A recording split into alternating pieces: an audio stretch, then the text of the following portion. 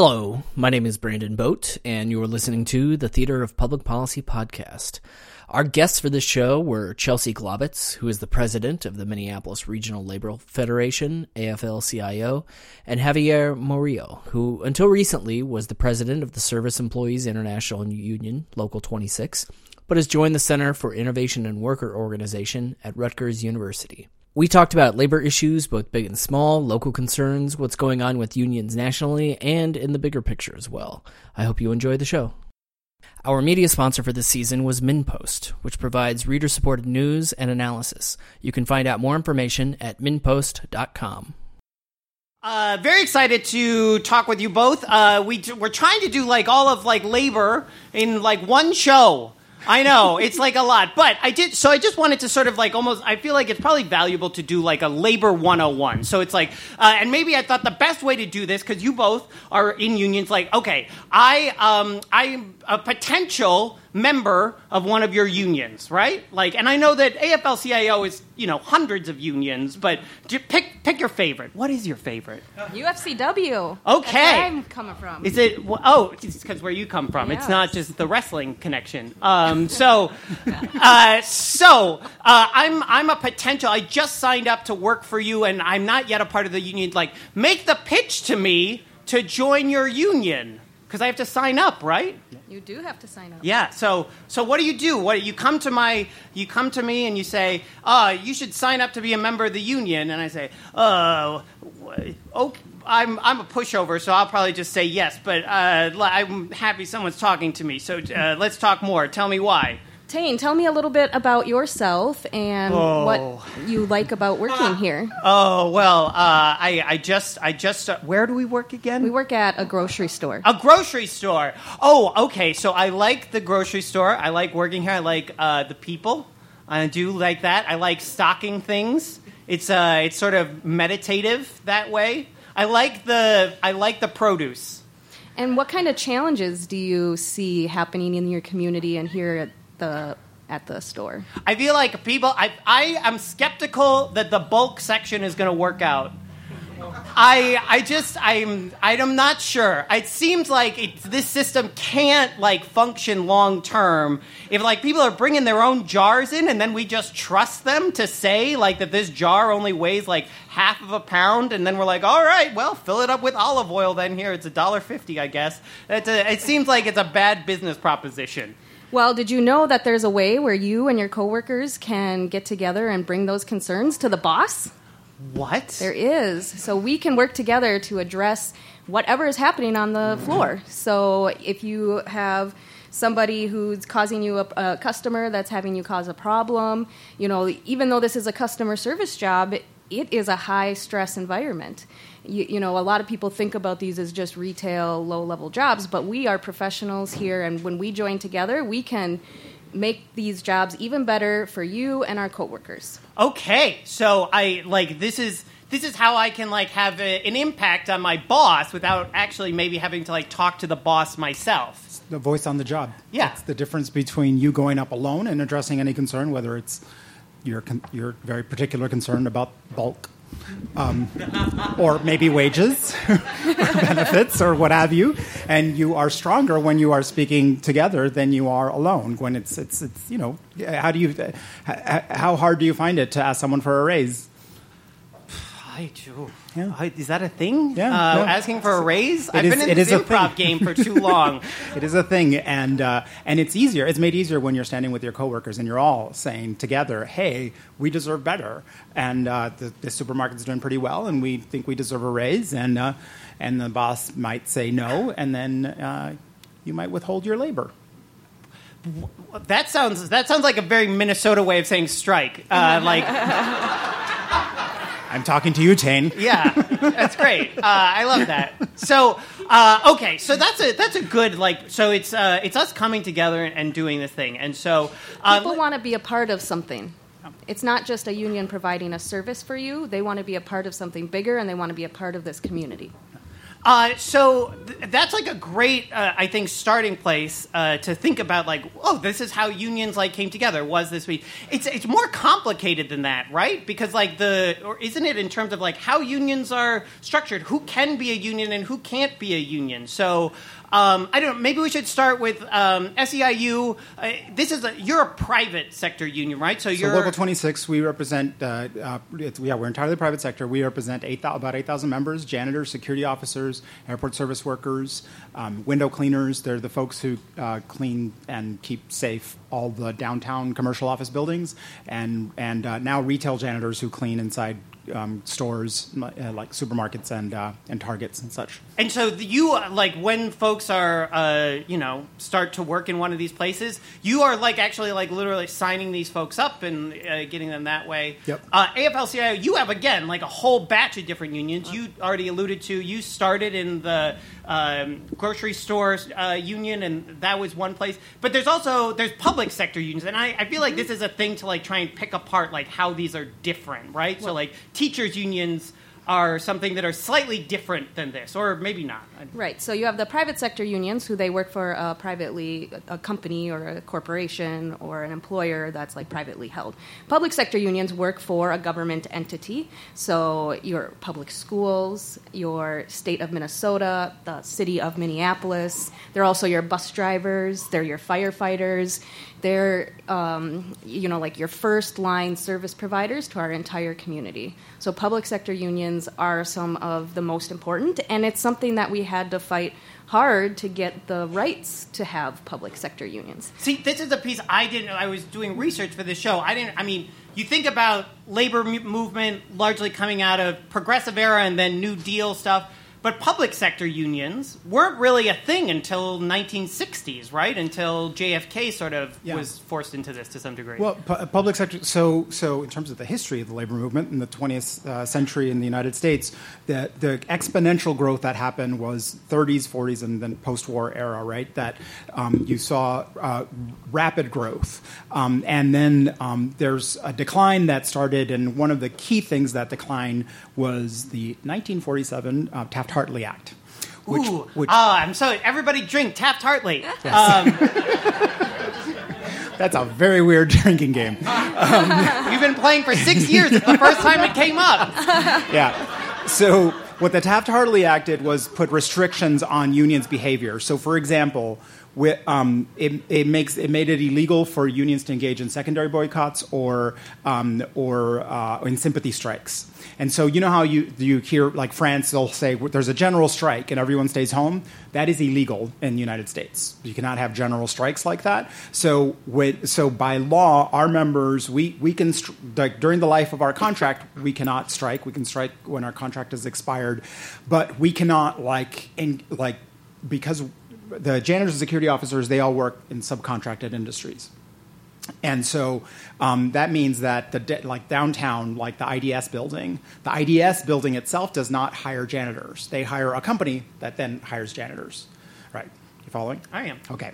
So the whole thing about secondary boycotts and not allowing that, it actually encouraged employers to outsource work. Right? So it used to be then, and our union used to represent janitors who were hired directly by the IDS building. Okay. And at that time, standards were higher, and people had 10 sick days in our old contracts and such. And as the work started getting outsourced and subcontracted, it was growing lower and lower in union density. We have grown by figuring out how to organize in the subcontracted industry, but it was basically how to organize around the Taft-Hartley Act. The basic rule of thumb in the United States is that the way labor law has worked is that if there is a tactic that is effective at raising standards for workers, it is made illegal. So actually, this is a piece I wanted to try and understand better. Made illegal.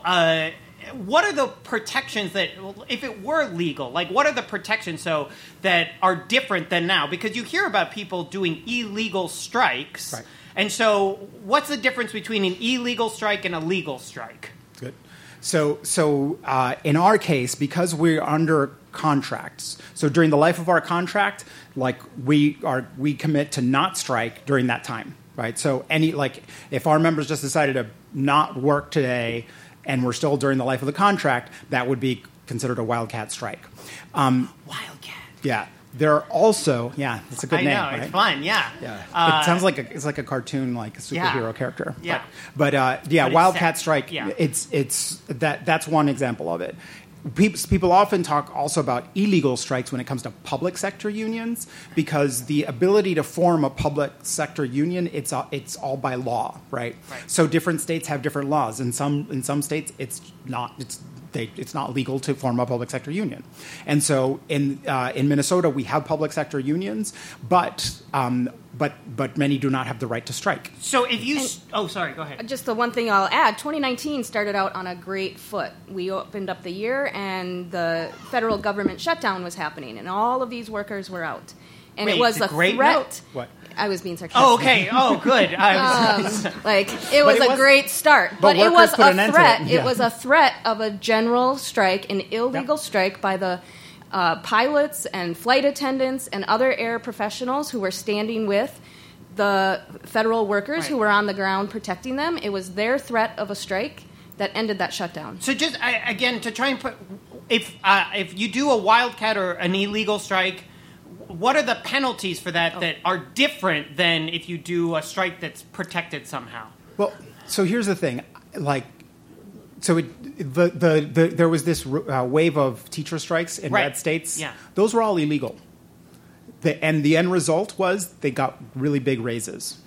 We should do more illegal strikes? Illegal strikes. Yeah. In my opinion, yes. Yeah. Because I'm not sure if I landed that point earlier. If it is an effective tactic to improve the standards of workers, it is made illegal by business and government. This is just what has happened. And so what has happened historically is you pushed a line, right? Whether it's civil disobedience of all kinds is what have pushed movements forward.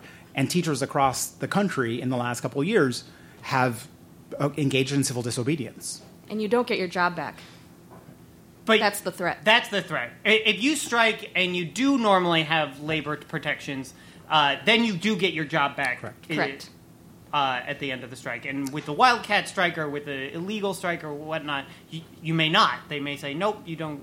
We're going to just do somebody else now. But even so, this is getting super technical. Please. But just put it under the rubric of, if it's effective, it's made illegal.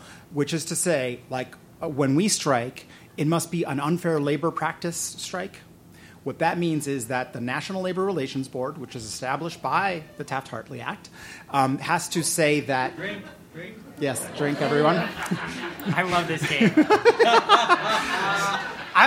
You teach at the Humphrey School. This would be such a killer at the Humphrey School. Yes. But where was I? Now I lost it. Is it drinking? If it's illegal, it's effective, or if it's effective, it becomes illegal. But the National Board. Yes, the National Labor Relations Board has to say that the employer committed an unfair labor practice. So when we go on strike, even when it is completely legal to do so after our contract has expired, if we are explicitly striking for economic reasons, meaning I am striking because I don't get enough money, then the employer can legally replace that worker. Yeah. So that's why when you see us picket, the picket signs will say this is an unfair labor practice strike, and it is aimed at this employer, and all of these it's sort of like those drug commercials with all the disclaimers. We have to do that because the free speech rights that the average citizen is understood to enjoy in this country are not enjoyed by unions. And it gets even more nuanced. We're about to go into some strike activity with the nurses here in Minneapolis and St. Paul. And if any other union member wants to show up on their strike line, they have to give the hospital a 10-day written notice, or they can be escorted off the premises if they're wearing any other union. So, if you're a construction worker and you show up, you can be escorted off if you didn't give a 10-day notice to the hospital. And so what I don't is this the rough and tumble politics then, where you say we're going to show up anyway, and yeah. Okay, that's exciting and terrifying. I don't like confrontation. So I spent 37 hours in the Houston City Jail when we were organizing janitors. Man, Houston's bad enough. That was really bad. I do not recommend civil disobedience because they do not play down there. We got trampled by horses. But like you have to there, which is a very red state, to form the Union of Janitors there in 2006, we had to create a crisis for the city. And that's what we did. And I, with a group of other Minnesotans, went down and engaged in civil disobedience. And it's a choice that you make to push the envelope, because at the end of that, like by the time I got out of jail, after 37 hours, like the employers who had broken away from the table and were refusing to bargain. By the time we got out of jail, they'd come back to the table, and by the time I was back in Minnesota, the janitors of Houston, who were making $5.15 an hour in 2006, got their first union contract with guaranteed health care. That was the first time ever, and they are still union right now, and that's in a red state. Lots of good organizing in red states, because you have places like Texas. Teachers cannot bargain a contract in Texas. They still have unions. They still get together and try to advocate to raise standards for their students, even though it is illegal to collectively bargain. So have they tried yet? Not in Texas. We haven't had one of these strikes yet. Where we've seen in like West Virginia and Arizona, some of these other states where they have it. So help me. Let's dive into. I should say in the second half of the show we open up for you all to ask questions. But there's a couple of big things we really should get to. We said before we were going to talk about this big thing. Everybody sort of was talking about the Janus decision. My mother's name is Jana. I think it has nothing to do with her. I hope not. Yeah. That sucked. Yeah. So because this was a particular thing about. Who is sort of part of a union and who pays the dues. So, I don't know, do one of you want to sort of help talk us through this quick? So the Supreme Court took, just so a lot of the coordinated attacks on unions right now are running through the court systems, to Javier's point of, if it's successful, make it illegal. So the latest project is to create right to work across the entire public sector. And right to work means that you cannot have a union clause that allows you to collect fair share fees from people who are not members. So basically, it's people who, and we're by law required to represent those members. So even if someone isn't a part of the union, we still have to represent them as a union member. So it creates a sort of driving down to the bottom where people leave the union, but you're still required to represent them.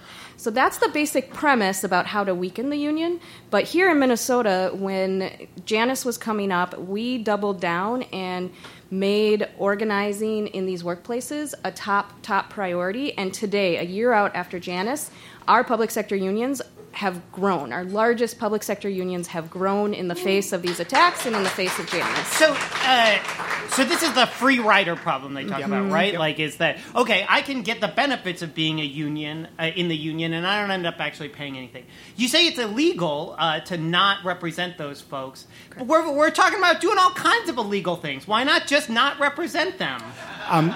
Well, you could not do that, but then you get charges before the National Labor Relations Board, and you get you get sanctions against you. You could eventually be disbanded as a union. I mean, the power of the government, that what people don't realize in terms of labor unions is, so all of every dime we spend in our offices must be submitted to the federal government through LM2 forms. They are the bane of everyone's existence. And the Taft-Hartley Act also required all labor leaders to declare that they are not members of the Communist Party. Because there was Red Scare, fear of communism, and so there are all kinds of restrictions that are placed on unions in this country. Which is, so there are, since from the 1970s to today, two things happened in this country. One, the income and wealth inequality that we've seen and is now at historic highs got increasingly bad and worse until we are where we are now, and union membership has declined. Yeah. And those two things are correlated, and that's purposeful. So that is what has happened. That has been the plan of the right on this, and it has up to now been effective. I mean, and you noted already, Janice sucked, I think was your word? Something not like your that? mom, but yeah, yes. No, that's That's, fine. No, she doesn't. She's lovely. It was just her birthday and Mother's Day. So there has been some people who say, okay, we live in this era now, and so now unions really got to, like, figure out new ways to, like, make the case why, like, to do it. Because, you know, you don't have any other choice, right? So I am wondering how this has changed. Like, you know, you're talking about it's been successful here in Minnesota. You've doubled down on driving up membership and getting people out even without this in order to sort of counteract this. So what have you learned that sort of maybe people who are wringing their hands in other states like, we're doomed? We got to figure this out. So right now, unions are more popular in the public opinion than they ever been in any point in history. Really? People want to be a part of unions. The problem is you can't just go to my webpage and sign up to become a union member. So we need to rethink the scope of what does it mean to be a part of a union, which is really difficult to do given this landscape that Javier has painted with all of the rules and regulations. So we're trying to get creative and create structures that exist outside of your typical government entities that can create new ways to bargain for power for workers. You know, the future is to be seen and how that works out, but every single day we're like scraping away, trying to find a new ideas and new structures that are going to give people a voice at the table. A bona fide collective bargaining agreement is the best way to do that, but we don't have enough access into collective bargaining agreements in this current landscape. Yeah. So are we setting up worker committees? Are we setting up worker councils? Are industries being regulated by a worker-led panel? These kind of structures to at least hold us up and allow us to grow while we try to work on this embattled legal landscape. And I'd say, you know, I feel like I've broken a rule. When I first started working in the labor movement, I would listen to labor leaders talk, and I feel like we're always very eloquent about all the things that are being done to us, but less eloquent about our vision for the future. Mm-hmm. And I would listen to labor leaders and think, who wants to join your movement? You're totally depressing. But so let me change tone a little bit right now. So the janitors, the Justice for Janitors movement, when the industry was subcontracted, there were many in the labor movement, many within SEIU that said, immigrant janitors, many of them undocumented, they'll never take a risk to join a union. They'll never go on strike because they're scared that they might be deported. Well, we learned that immigrants, you know, someone who chooses to leave their country, go somewhere where they're often not wanted and where they speak a different language, they're also risk takers. And we built an entire movement of janitors putting it all on the line. And the janitors then built a security officers union. And so low-wage workers and workers generally, they want to belong to something. They want a brighter future, and it's on us to do the different things, right? All these red states, it is not. They don't have collective bargaining. People would have probably said to them, you know, you can't do this. You don't have a right to have a union. They went on strike in West freaking Virginia, and they won. I mean, I think that's the state where they came back with a wage increase, and they're like, yeah, not good enough. And then they came back with a bigger one. This happened in Arizona as well, and Oklahoma. Mm-hmm. And so I think there is bright hope for people like really standing up when workers come together, they can raise their standards, and they're doing it across the country. And that's something that everyone should find inspiring. So one last question on this, which is actually there is somebody who is a longtime union member and normally comes to some of our shows, and he couldn't be here tonight, so he wanted to ask. And it's, I think, very related to this. He's like, he is 70-something, and he was wondering, what is it millennials want out of their union, and is it different? Is it different how they are engaging or relating than maybe his generation did? We all want the same basic values. We want dignity in the workplace. We want a bright future. What it takes to create a bright future may be a little bit different, but at the end of the day, the bottom rung is that we all want a voice. We all want the ability to think about an economic future, live with dignity, live with respect. Maybe that means pensions look different for the next generation than it does for the old generation, but we want to... I've heard this Taft-Hartley. It's going to look different. It's going to feel different. Technology is changing our world, and technology is should not be seen as an attack on the workforce. It should be seen as neutral. It can either be used for good or bad.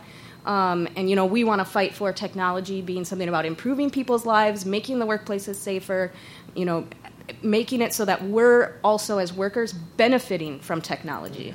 So as technology happens in the workplace, we need to be a part of that benefit as well, not just the bosses. I'd say that, it's not that people necessarily want different things. There's different ways of talking and relating to people. I'll say when I became president of Local 26 in 2005, most of our members didn't it was hard to get in touch with people. We have a very mobile, we have a lot of people move a lot and a lot of turnover in low wage industries. Today, almost all our members have cell phones, and so technology is we have. We communicate through apps and through all kinds of, and we have a workforce that is dispersed through the 7-county metro area. You imagine security officers, they work late at night, sometimes one per building. And so technology is also facilitating organizing in ways that was not possible before.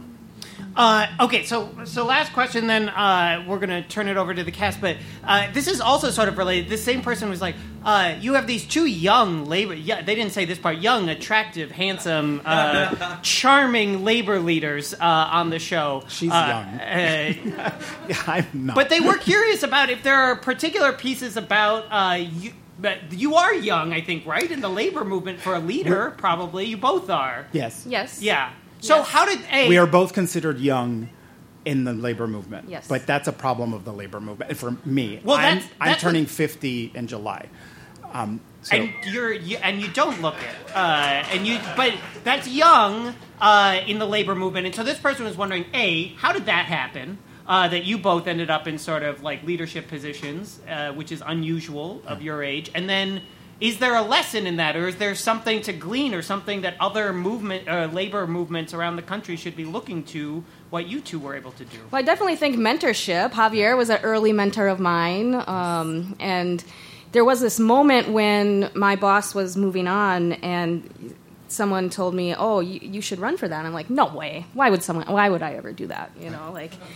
But then I brought it up to a few other people, and I think you being one of them, and everyone's like, "Yeah, no, that's the right idea." So young people don't see themselves in these roles. Can I just put? And you have to you have to have a network of people that are going to help push you into that, because I would never have imagined that I was going to run for this position. And now I have a young family. I'm much more reflective of who the actual workers are in the workforce today. And I think sometimes we're very interested in leading in a different way and digging into this question of the future. Because, I want there to be a labor movement in 20 years when I'm still here, So, I've got a lot at stake in making sure that we grow and that we adapt. You said everybody was into this. I've tried to be on nonprofit boards before, and people are like, "Oh, son," I'm skeptical. I guess that there was no pushback. It was very important when Chelsea was put her name forward and was supported precisely because the Federation had not been ever headed by a woman, which is astounding. And someone who actually reflects the workforce today. It was incredibly important, and it was she took an opportunity. She was given an opportunity, and she took it. When I came to Minnesota in 2000 to teach at Carleton College, and I had a radical change of careers. And I thought it was a first job. When I started working for SEIU, I thought it was going to be a first job in politics, not a job to put me on a path to becoming a president of a labor union. And when I was asked, I thought, you are high. I know nothing about leading a union. But I think there's something that comes with fresh ideas and a different perspective. Part of the reason I'm stepping down from my position next month is that I've done it for 14 years. And I think one of the things the labor movement needs to do is refresh itself and bring in new ideas. And the kind of when I didn't know what I was doing, there's also a kind of creativity that comes with not knowing what the hell you're doing. Oh, tell me about it. And and now I've known how to do this job for a while, and now it's time for other people to take over, and so it's making room for others. When I started doing my meetings with folks right away, telling them that I was going to run, and someone who I looked up to a lot, the first thing, it was right after I'd had my first child, the first thing that came out of their mouth was, "What about the baby?" Oh, Lord. I was like, oh, I was expecting this person to be really supportive, and then that's the question that the very first thing that came out of their mouths, and I was like, I think the baby's going to be okay. I hope that they sign up for the union. Yeah. So it's been great. I mean, my kids come along to stuff. Like tomorrow night, we're going to go to a strike vote, a legal strike vote, and I'm sure they're going to come with me to the union hall because that's just odd hours. That's what we have to do. So, yeah. Wow. A baby in a strike hall. I can't imagine that as improv. So, so on that note, can we do a big round of applause for these two amazing...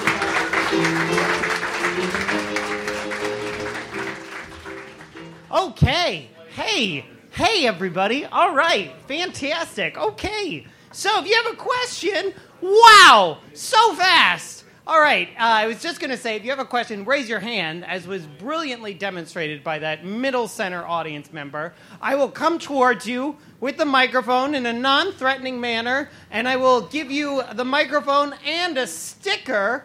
I have to come to that person in the middle. Hello. I got to put this down here. Well, I'm just going to put that there and hand this to you.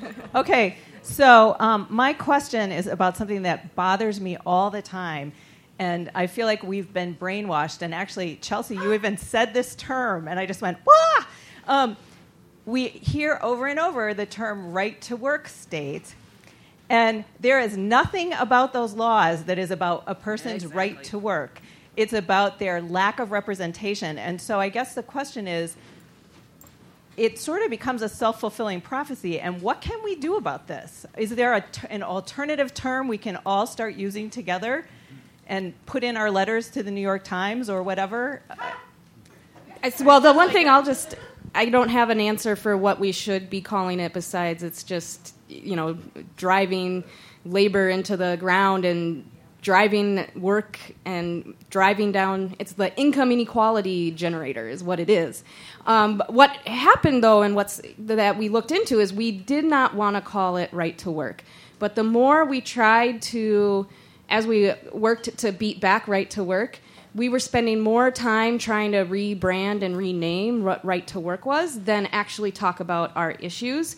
So that's kind of why the term right to work sticks around, because we were spending so much of our time and energy and resources trying to call it something else rather than actually fighting at the root cause of it, and that was getting people to join the union, which is why that particular term hangs on, which it's not a great reason, but it is all about income inequality.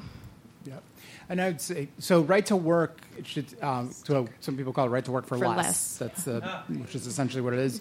It originated, one of its big proponents was a man from Texas, and it originated in the South, and it was explicitly white supremacist campaign based, and it was on agitating white workers to say that the union will force you to work side by side with black workers.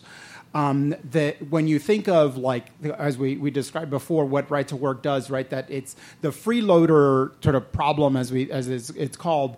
That is what it's not. It is both about starving the union, but I'd say even more of resources. But more importantly, it causes tension amongst a workforce. Right? Because if you are working alongside people, and some of you are choosing to pay dues and others are not, some of you are at the bargaining table and you bargain a raise, and then you go back to work, and the people who were not at the table and are choosing not to pay dues, they also get that raise. It causes a lot of resentment, right? And that is the goal and the project of right to work. It is to cause the disunity that causes the dissolution of the union. But the more important thing that I think we need to do always is to, as Chelsea said, is speak to our values and why we unite to raise standards. And in Missouri, just in the last election cycle, they beat back a right to work law. There was and it was voted by a referendum overwhelmingly across party line, and sort of because people spoke to the needs of workers to stand up to corporations and corporate power in a time when they are seeing their livelihoods become less, and their way of living just slipping away from them, and seeing the rich get richer. And so when we speak to wealth inequality in this country and the drastic state in which workers are, people come our way because they know that uniting they can fight that. Okay. Were there other questions up here before I descend into the not cheap seats? They're all the same price. All right. Were you raising a hand or no? Okay. Are you related to one of the guests? No. Okay, good. All right, good. Go nuts. You're just sitting next to them. Yes. I am interested in how we think about unions in the gig economy. You keep the sticker. This is a great question. The gig economy. So there was actually a thing just last week. A bunch of Uber drivers all struck in New York, and actually in a whole batch of cities. So how do we think about unions in an increasingly gig-based economy? Yeah. So I think this is one of the big challenges that we have today, and I'll say that the flip side of what I said earlier, that labor leaders tend to be very eloquent about what's being done against us. I think that there's a flip side of it, is that we also, in our internal conversations, need to look internally about what we need to do differently. And so what we are doing in Minnesota is to organize differently in the subcontracted industry in the way the direction that work is going, because the subcontracted janitors that started in the 1970s, they were canaries in the coal mine. And so employers have figured out all kinds of ways of hiring folks in ways where they don't have to pay wages and benefits. Right now, Amazon has a wish fulfillment center in Shakopee. And so what does that mean is that their business model depends on the folks here in this room and folks who live in the cities. But then when we pass minimum wage, when we pass sick leave and all these things in the cities, it doesn't apply to them because their workers are working out there. By the way, where do they get their workers? They bus them from Cedar Riverside. So people from the cities, from Minneapolis, are being bussed out to Shakopee to work. They work with timers on their body. And you have to, in the time you get an order, you have to go find this piece and put it back, and you have a timer going off. And if that timer, if you do not get that in by the time that it goes off, you get a demerit, you get sort of point against you. This is the overall model in which they work. That is what the gig economy means for Amazon workers. It also means that deliveries, right? That the Amazon Prime, you get, often the people who come to your door are, it's not UPS anymore, right? And the way they do that, it works like Uber does. So I can be an Amazon driver, I have an app, and I get it, and I say I'm available now to pick up stuff, and so I go get something and take it to your to someone's door. That person is not classified by Amazon as an employee of Amazon. They are classified as an independent contractor. What does that mean? That Amazon is not paying full wages and benefits for them, and they are filing workers' comp, any of that. That's the responsibility of the worker. So it is incumbent upon us as a movement to figure out ways for workers to come together and to improve standards, because what the gig economy is meaning for lots and lots of workers, what the shared economy is meaning is you might get more cash in your pocket at the moment, but you have no retirement security and no health care, none of the kind of benefits that people used to get from their employment. So is part of this challenge, just to try and pull this out a bit, that's a problem. And so part of the answer, though, has to be, it seems like that we've talked about some of the policy pieces, that workers also have to be well, we're not going to play this game then, right? Does that have to be part of it? Yes, it does. And this problem of independent contractors, at the core, it's a disruption of the employer and employee relationship. So people who are part of the gig economy, they're not working in a traditional workplace with a coworker side by side. they don't have a traditional relationship with an employer. So how are we creating minimum standards that workers in the gig economy who are operating by the app of their phone are able to come together and demand a floor? That you see some of that happening in bigger cities. You saw the strike, which is the first step of that. Out in New York, they have a guild where people can be a part of the guild, and there they've successfully gotten a minimum wage for Uber drivers. So there are models where you can bring workers together, and this is what I was talking about. Like, we need different structures outside of the traditional workplace and outside of the traditional political sphere. And they're going to continue to undermine the employer-employee relationship, particularly with this independent contractor work. That's the challenge that's immediately in front of us. And I think there are new policy challenges, right? So like my father-in-law, his first job out of college was his last job out of college. Worked for General Electric. Worked his entire, and he retired with a pension. And that is he's sort of he's the classic post-war worker in America. And that is gone. The average millennial, he had 7 jobs by the time they're 36, something like that is the stats I've seen. People change and change work a lot. And I think we have to have policy say that creates portable benefits so that you are at a city level perhaps or a statewide level, employers there are deductions happening so that whatever job you go to, that you have an account that pays for your vacations, that pays for your maternity leave, whatever, what have you, because all of those are things that in the gig economy and shared people do not have access to. And healthcare as a right for everybody. That is the gig economy needs universal healthcare in order to create an environment where they can bargain. Can I throw my radical my idea I've been playing with this week and trying to study up for this show? If unions, if we kind of had kept unions as strong as they were, or even stronger over the last 30 years, and we kept more of that employer-employee relationship, we would have less of a push towards what some people deem as socialism, or more sort of government taking care of some of these things, because people would be better taken care of by their relationship between the union and their employers. Even when the union movement has been at its strongest and its best, it was still leaving the most vulnerable people behind. People of color, women, they didn't have access to unions. It was, even when the union's been at the best, it's still it's an institution that just needs to be constantly worked on and improved and better. So I don't want to aspire to when the union was its best. I want to aspire to where the union movement needs to go, where work is going, a more equitable workplace, because I already said it, but I don't want to aspire to what we were, because that wasn't good enough. So we can do better. Okay, there was a hand over on this side. Hi, baby. Here you go. Hi, I want to talk about wage theft. So we have a week left of session. Do you think that has a chance of getting through? And with giving more investigatory power to the Department of Labor and Industry, how will that affect unions? Can we just define some of those terms just for everybody? Yeah. Wage theft. So there is legislation right now moving in the Minnesota legislature. So wage theft is an interesting thing. The number of policymakers who I have personally spoken to, progressives, who say wage theft, does that really happen?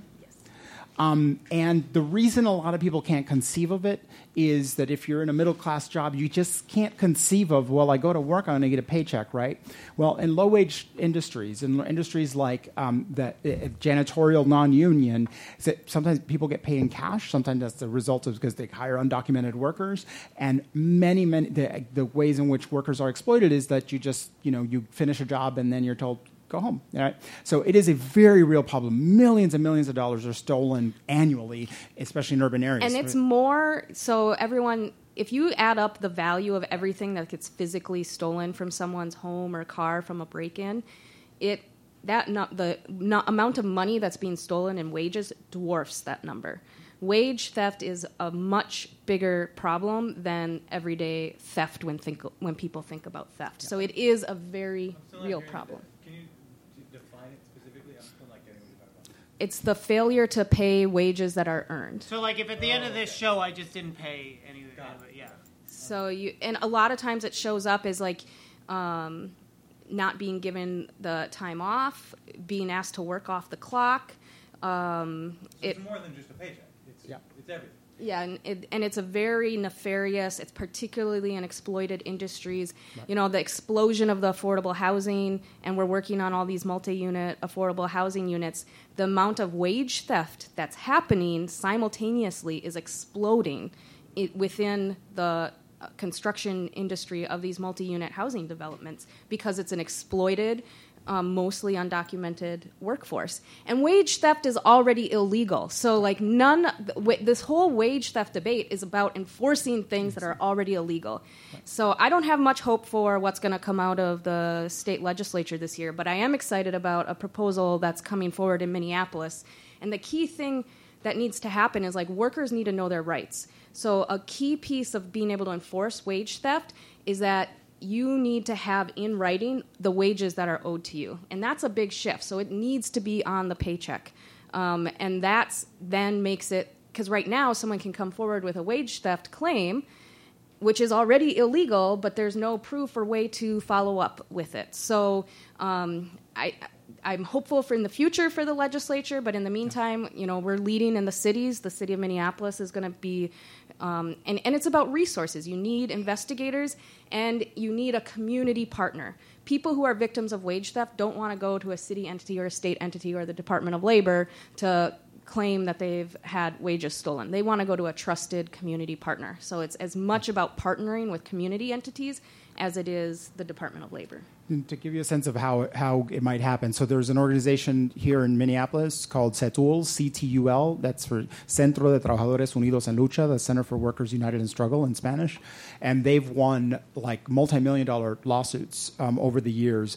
One case was of a cleaning contractor that cleaned retail stores. What they would do is that I would go in and work my 8 hours and then clock out and then clock in as another person, a ghost employee under another name. That way they would avoid full overtime. And so both in overtime and then just not getting paid even hours that they worked, it was hundreds of thousands of dollars in a single case. And that is sadly just not uncommon. So we're just about out of time. So I think you've both done a great job giving us the history, and we've already talked to some degree about like the path forward. I always like to try and give folks like a sense like, oh, they're motivated now. Like, they get this. This is like they care. So they should run to be the new president of SEIU. Yes. And then secondary to that, what is it people should do? So I would say, one thing is if you are in your workplace would like to form a union, that's one way to build power, and just watch for, the Minneapolis Regional Labor Federation collects information of all unions, things that are going on. The janitors, security officers, all the members of SEIU Local 26, toward the end of this year, our contracts all open. So you will see increased action in streets toward the end of this year. When we represent janitors who work at night, and often their labor is invisible. And so what we do during our campaigns is to make that work visible, because we work in a subcontracted industry. When we're sitting across the table from our subcontractors, they are not powerful people. The powerful people are the IDS owners. It's those folks. And because law forbids us from boycotting those people, we have to create a big public campaign, because those people who are not at the table are the ones who settle our contracts, because they're the ones who sign the checks. And so when you see workers in motion, be supportive of those campaigns, because that is what is happening. It's people whose labor is invisible is being made visible, and see them. So an easy thing, go to Facebook and follow the Minneapolis Regional Labor Federation. That is an easy You'll one, get yeah. lots of activities every week. It's just crazy the amount of activity happening out there and out in your community. And I would say the other big thing is to think about how can you challenge inequality and the lack of access to a good paying job in your everyday setting? Because too often it's like we're all fighting over this small little piece of the pie, particularly even within our own labor movement. So like how are you engaging in this conversation with your neighbors? People who you wouldn't normally talk to about politics, but we're not talking about politics, we're talking about work. Think about engaging the the people who don't necessarily think exactly like you do, outside of your own network. I thought of something very practical as to the Amazon example, because I'm sure some of you are thinking I order Amazon, it's very convenient. Awood Center is a worker center here in Minneapolis. It's spelled AWOOD. Yep. It is a worker center that is rooted in the East African community, and said that Cedar Riverside is where they bus workers down to Shakopee for. You can support the Awood Center.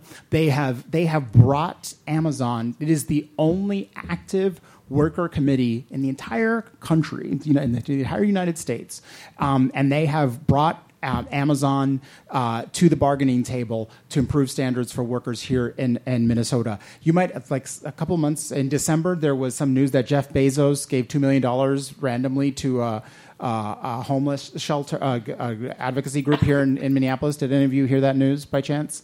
So that was coincidentally the same week that Awood had a protest outside of Shakopee.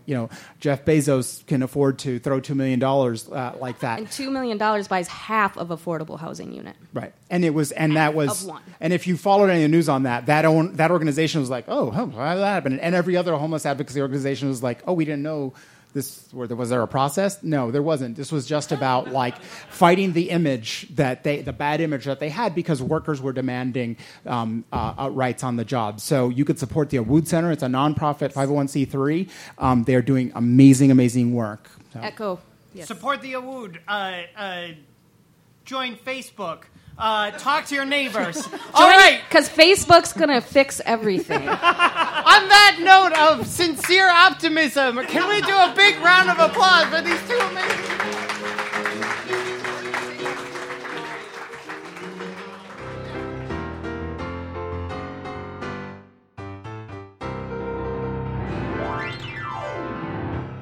Thank you for listening. This show was recorded live at the Bryant Lake Bowl in Minneapolis. If you'd like to attend one of our live shows or are interested in working with us on an issue you're passionate about, you can find out more information on our website at www.t2p2.net and on Facebook and Twitter. Also, if you enjoyed the show, please tell a friend about it. Thanks.